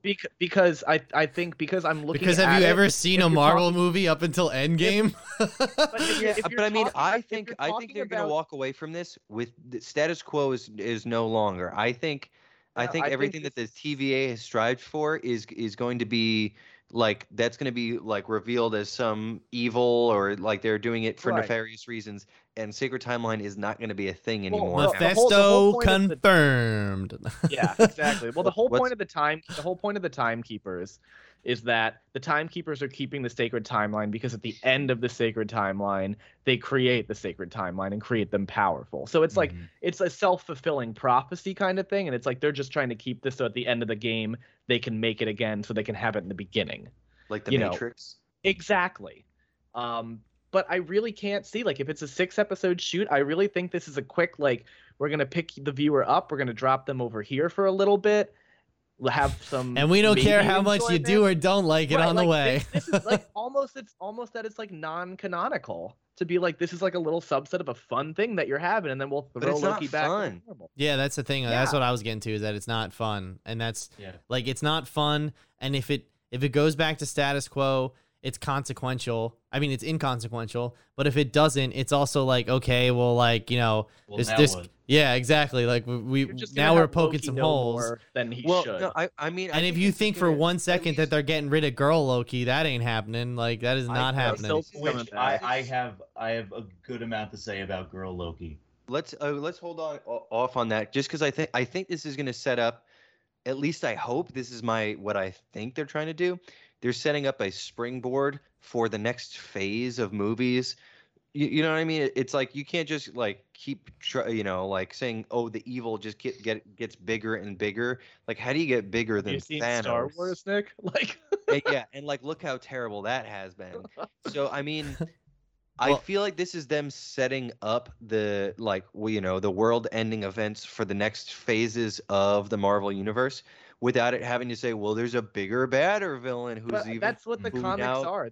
There are written bigger, badder villains than Thanos in the comics. They already. What are we doing? Why are we talking about this? Kang the Conqueror is coming. He's a fucking Time Lord. This is setting up Kang. He's a Time Lord. That's his whole thing. He's a descendant of Reed Richards. That's like and he comes to the present from the future to take it over. That's like, and he goes different dimensions and all. Like, they I forget what actor they said is playing him, but it's going to be awesome. We're saying the same thing. Yeah. This is setting up the events of the next big villain. I don't think this is specifically setting anything up. Technically, I think this is just let's throw this at the wall and see what happens right now. This is setting up my Wednesday nights being for no reason. That's what this is setting up. This is setting up a time. I get that I get that thought process of Marvel doesn't do anything for a reason, but also like, look, I think WandaVision, personally, I think they knocked it out of the park with that. It was a slow start, but it ended up pleasing me. I was very satisfied. Well, I think Falcon Winter Soldier. WandaVision set up where it was supposed to set up Captain Marvel, and like Wanda, the next things, for Wanda, who will probably appear in the, that's in Doctor Strange, yeah. In Doctor Strange. Did I say Captain Marvel? Yeah. Doctor Strange and everything that's going to happen with him. Winter Soldier. That's setting up different things for that storyline. That's a new, a new Captain America.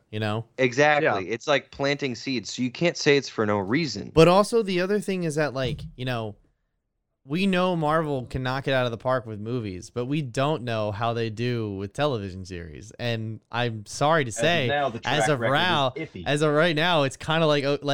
I think WandaVision. I think WandaVision was personally, I think WandaVision was excellent. I think Falcon Winter Soldier was great for like 4 episodes, and then the last 2 they just shit the bed. It went out like a wet fart. This one so far has been like this the entire time. I feel like we're just moseying through this. A flat line. A flat line, yes, it's just right across. Time is supposed to be a flat circle, god damn it, and I am going in a straight line.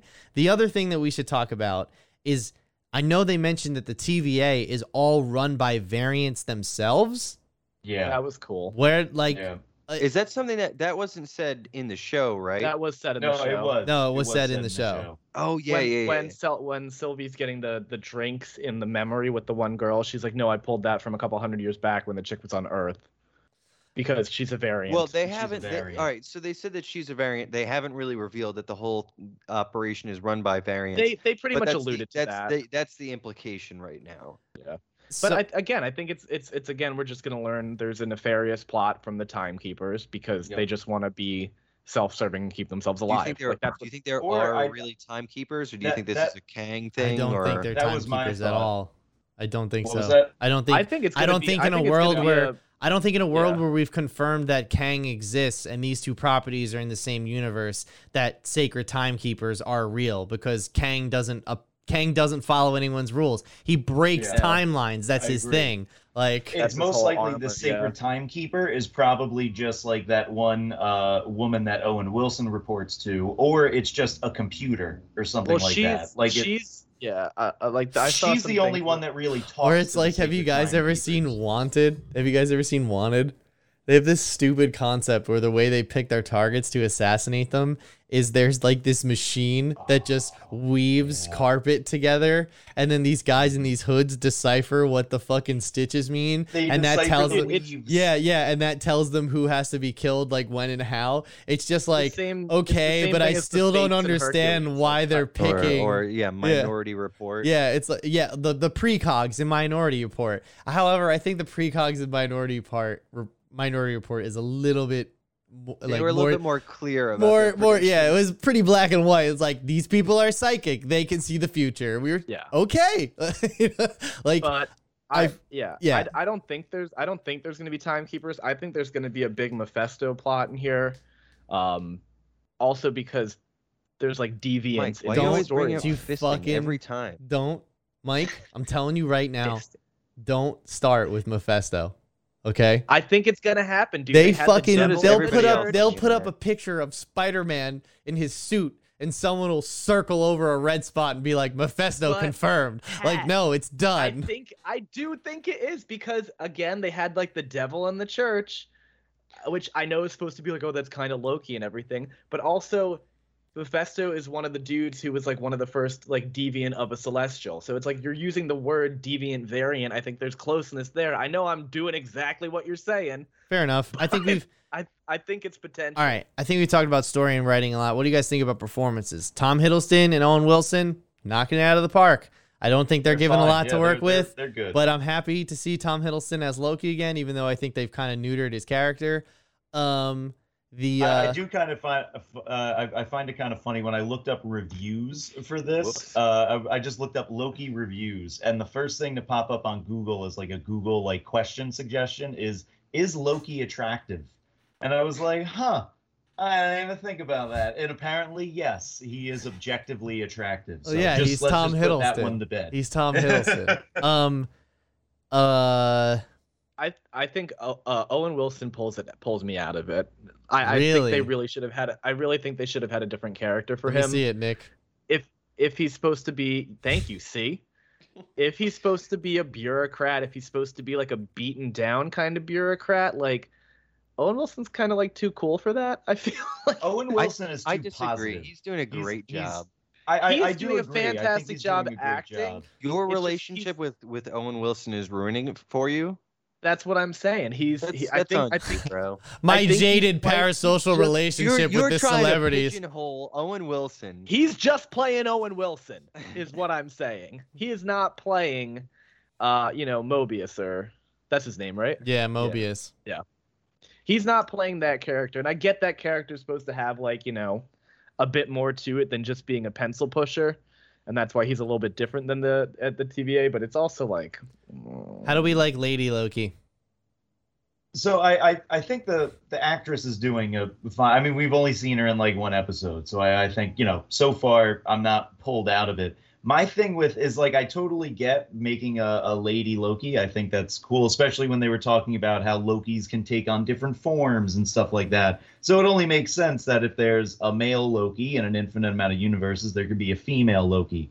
My issue is, why do I feel like they kind of pigeonhole or like shoehorned this relationship to develop between the two of them, where it's kind of weird? It's like, if they fuck, are they masturbating? I don't understand how it would work. However, it makes I total understand, sense though. It makes sense because Loki is a narcissist, and Loki's Loki a can only narcissist love himself, and would so straight up fuck a clone of himself. he would he would totally fuck a clone of himself. Especially, we also learned in the last episode he's bi, or at least he's been with men, which I was like, hey, that's cool. His gender is fluid, so that's just the form he. It's like his natural form is the form he takes, Got it. And yeah, so I mean, like it's just weird that like all of a sudden we're just one episode in with these two being together, and all of a sudden it's, hey, there's romantic sparks flying, like literal sparks flying as he's holding out the fireworks in his hand. I just kind of really heavy-handed. I always thought I kind of felt it was like the silver tongue of Loki, like he just seduces you into like his charms and his charisma, You got to remember, guys, he's the king of tomfoolery and assholery. Okay, so like, 100%, he's here to fuck you over. There is something there. Like, he's clearly actually does like this other Loki female version of himself, which again, it makes sense that he would want to fuck himself. But it just feels, in this episode, the writing was not great, and it just feels so forced. And the dialogue about the dagger and everything, I was like, I'm not picking up anything he's putting down right now. It felt like if that was a line from like The Princess Bride, I would have completely bought it. Like, that's what it felt like. Yeah. That's a good point. Exactly. Yeah, like early, like, when was that? Did that come out in the 90s or whatever? 80s. Just like, like post well, it's like that. The post 80s, post Labyrinth style like dialogue. If Carrie Elwes says that like same line, I will eat that shit up. Danny, I think the best way you put it was it like super heavy-handed. Yeah. I think that scene on the train and the scene where they're in that like mining outpost, it was just like, what is happening? This dialogue is it's not forwarding the plot, and it's just them in a room together. And it didn't do anything for me at all. And the other thing I wanted to point out was, do you guys, the big like action set piece when they're trying to get to the Ark and they're running through that like futuristic downtown Chinatown? Yeah. Yes. Did that feel super weird and small? And it felt like one of those rides like they where built you go to, 50 feet of a set and there's a screen in front of them. Yeah, that's kind of what it was like. It felt like you're at Universal with one of those rides where it's like you're in the ride and the ground starts breaking and you're like, whoa! Oh no, it's Kong! It was like, why aren't you just doing this on a real set? Well, yeah. it was. I do agree. Like, it didn't feel like this was the end of the world for these people. This is the end of the world. Actually, and I understand Danny, there was chaos going around. to piggyback off that particular moment before you keep going, I did not feel the urgency from anyone about the fucking planet crashing into theirs, and Dude, when the arc, the police were trying to stop. Yeah, the them. police were still doing their jobs. and like I was like, the- just stop. and like the thing that they were like, they're only giving tickets to the wealthy. It's like, no, you would be like, if people weren't helping me on that train, I would be literally peeling their eyes out of their head. Like, that's what that situation would be like. Standing in line. Yeah. Like, what are you talking about? Why are these guards still in one piece? Like, if that's what they were making, I'd be like, hey, listen, we might die. So let's just try and pull somebody in half. Like, that's where my mind would be at that moment. And then when the arc exploded, I felt nothing at all. I was like, well, that's a pain in the ass. Like, no, it's not going to be a problem. There's not, and like the next thing they're gonna do is gonna be like, oh, just kidding, I was drunk and I pulled the wrong time turner out. Yeah, here's the one that's not broken. Or they're Owen gonna Wilson's Deus Ex come out of Machina. nowhere and save Yeah, him. like that's the thing. You know that it's just gonna be like, well, we can't have these people dead because they've done too much damage, or it's not in the sacred timeline for this variant to die. So, bada bing, you know. Yeah, fixed. I don't know. It's kind of like, I remember I saw once it went up on Wednesday because I watched it today. Somebody said, well, that episode of Loki was a complete and total waste of time. And I knew, judging by that person saying that, who I was like, oh, okay, so this is gonna be rough. And it was. It's fucking rough. It's not. My whole thing is like, you can have long and good, and you can have short and dumb. You can't have dumb and short. And that's what this episode was. And the other thing is, if your dialogue is going to be fucking, if your dialogue is going to be fucking like cringeworthy, stupid, like I can't stand this, like to listen to this anymore, you should just pump that motherfucker with set pieces. You should just thrill me the entire time. There needs to be an episode where there's just action from one end to the other at this point. What do you mean? Like, Loki sang on the train. It was so fun. Like, the actual ending shot of that actually is one cut. So that might be why it felt weird like that, Nick. Well, it's supposed to be like one long tracking shot. Yeah, but I will say I agree with Nick. It just felt weird that like the police were still trying to stop them. It felt weird that people were not ripping limbs off of one another because it's literally the end of their world. It should have been Fallout, like that thing. Mike, I'm gonna get up and do a demonstration because I can't explain it. But it's like, you can do a cool, like, think about when we watched Falcon Winter Soldier and they had cool chases through the city streets. This is what the Loki scene looked like. It's nothing but mimes. Walls all around them. It's just mimes running around. Yeah, Danny, it's just mimes. It's just I don't know. I Where's that mime? I really tried to like read some reviews of like the third episode, because after I watched it, I was like, that was the most filler episode of a filler series that I've seen. And like, there's people online that say, like, you know, there's different things. This was important. This was character development. This was this. And I was like, no. All they did was throw in all that like bisexual lighting. This episode was put to air to just say that Loki was bisexual, which I don't have a problem with. I don't have a problem with that at all. I don't care about that. It's just, why was that the only fucking thing I heard about afterwards? It's like, was it any good though? Like, was it fucking fun? Like, if you know anything about the character of Loki, you're like, and like, what else? It literally says online he's gender fluid. I loved how many posts I saw on Instagram. It's like, it's official. Loki is gender fluid. It's like okay, it's been official since 1980. Listen, it's the same. It's the same thing I said about The Last of Us Part 2. Your character's sexuality does not make them inherently more interesting. I'm sorry, that's just not true. And you want to know what? Before I wrote that editorial on The Last of Us, I actually sent that out to some of my gay friends, and they agreed with me. They were like, yeah, characters in shows, sexuality does not make them more. It makes them certainly more relatable. That's true. So and that's the thing. That's It's representation and yes, relatability. yes. It is not. But further also interest. like maybe put it in something that doesn't feel like I'm only here for that reason. You know what I mean? Yeah. That's what. Yeah. That's my. And that would be my only critique. That's equal then to the Star Wars like kiss in the background. Yes, like, wow, that like they can you easily really they did can the gay easily cut community it a out so they favor. can put it in Chinese movie theaters. You know what I mean? Yeah, but Like then the no, thing is, fucking don't commit give to him- it. Like don't give him a female antagonist who you're creating a love scene with or Yeah. a love interest with. Like you're Yeah. gonna say he's don't go bisexual and you're- halfway. all right. right. It's like You're gonna it's like say you're he's literally yeah. saying you're saying it to say it. However, like here's my reenactment of my reaction when he said that he's been with men as well. This is my reaction. Huh. And then it continued. That was it. What Family Guy joke is that? I know that's a I Family have Guy. no idea. I don't know. That's literally what I audibly said. I was like, huh.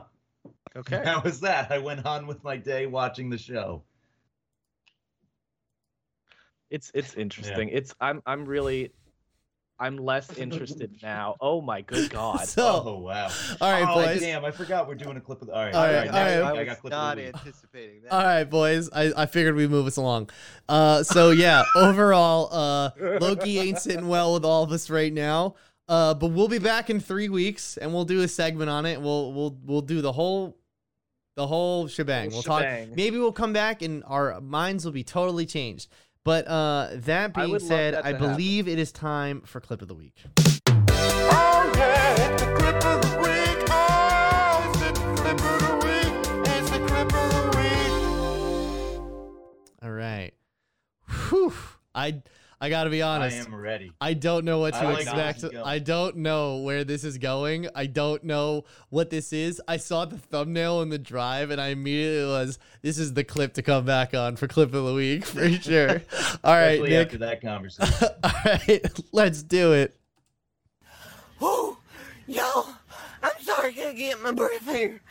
God dang, that bitch can run. Listen, I was getting ready to just charge over there and beat the fucking pulp out of that bitch. And she run up in her trying for her head, trying to catch her.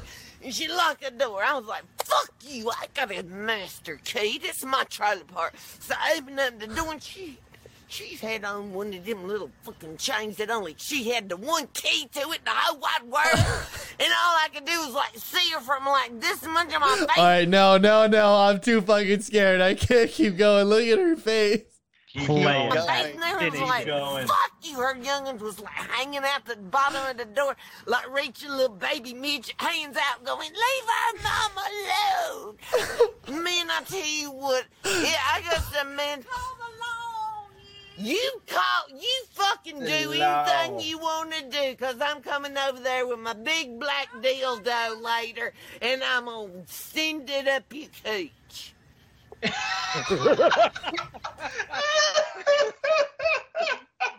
Oh my god. What a fucking line. Wow. What a line.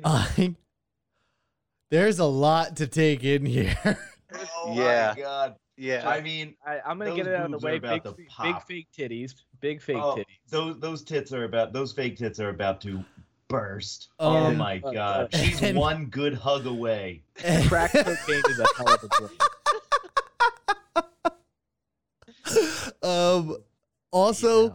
Also, um, they're under her arms. Like They are, yeah. Yeah. also, meth is a hell of a drug. That So, was a hell let's of a play my joke. She favorite got a game, you black guys. eye. Drugs or mental illness? I'm sensing a bit of both. I'm saying it's a cocktail of both. So I'm gonna write out this story.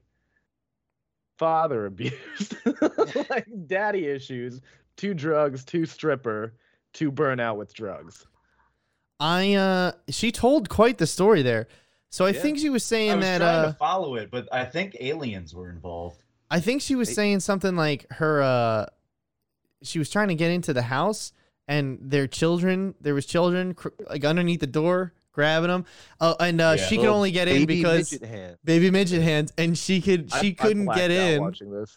She She couldn't had get a in chain around her because neck the that only she one had the key to. in the whole wide world. It's her heart. Oh It's man, the just Oh my god. Yo, You gotta catch your breath. Yeah. He's the fastest kid alive. Fastest kid alive. Tell me that doesn't Oh make my you God. want to stay up at night. Oh my Like god. a resident. See her from still. like this much of my face, and everyone's like, "Fuck you, her youngin." This was scarier than the Conjuring movie. Oh, that is a great point. Whoever made this should be hired to make the next one. This is something yeah. else. This was James Wan. Wow, James Wan's movie's looking good. Yeah. There's. Also, what is she smoking? Like, Well, I'm sure there's a That looks No, like a that's marker. that looks like a marker. Yeah, that's a marker she's huffing. Or it doing might arts be and like- crafts. I don't want to assume. I think it's like a weird like menthol vape. It looks like. Maybe.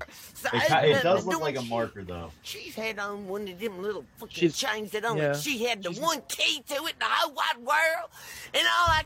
She All right, reminds there's a lot to unpack in that one sentence. she reminds me like if you got if Joe Exotic was a female and you got them all strung out. Like that's how she's talking Yeah. right now. I am You're- never you're gonna. absolutely Killed right, her like- husband. I am body never gonna financially modifications, recover from this. Body Clear mod- drug abuse. Like, I mean, especially she's talking about chains. She mentioned Trailer Park. At least we assume This is now my- confirmed. you knew that. But was we gonna- assume This is now my confirmed. double wide. This is how. This you, is her how youngins wide my was double hanging out the wide. bottom of the door, like reaching little baby midget hands out. Oh like my reaching God. like baby midget hands. Oh my god. This woman's a mess. Oh my god. I hope that wherever. That's a fresh black eye. Like that. Oh, yeah, that's that yet- just Her happened. nose- that's bleeding, that's so- yet to really That's yet to fester. purple up. Like, but I that love- I mean, for that to be hit that hard and that blew that quick while she still got a nosebleed, someone had to really punch her in the face. I just love Yeah. how you hear the voice coming from like the front of the trailer, and I'm she's gonna call like, the law on you. You know what's Oh, gonna happen man. if you call the law on you. my big black dildo's going right Right up up your cooch. Shove it What up a there. line. Man, Wait, that did you was say lose it up that cooch or something like that? Like I'm gonna send it up your cooch. send it. Send Yeah, it. she Send had full some She send is right up fucking- your Throw it like a cooch. javelin. She is working with our sponsor for this week's ShipStation. No, okay. She's gonna send that thing right up your cooch. fantastic. Where Ship it you can with, get all the stamps, dildos you want. Man, stamps.com. that You can was send big really black dildos. something else. Right up somebody's cooch. Whew. All right. What an episode, boys. Huh? What a Yeah, fun a lot. one. There's a lot. There's This is a lot in good that this is a episode. good last remote episode for sure. So everyone who's watching or who's listening right now or who's going to go back and watch it, whatever it is, we thank you for sticking with us during these remote times, during some cast changes, obviously, during some promotions, some scandals, and hopefully you guys stick with us for Surprise, the incoming rebrand. So with that said, we'll see you in 2 weeks, July 11th for Black Widow. Goodbye.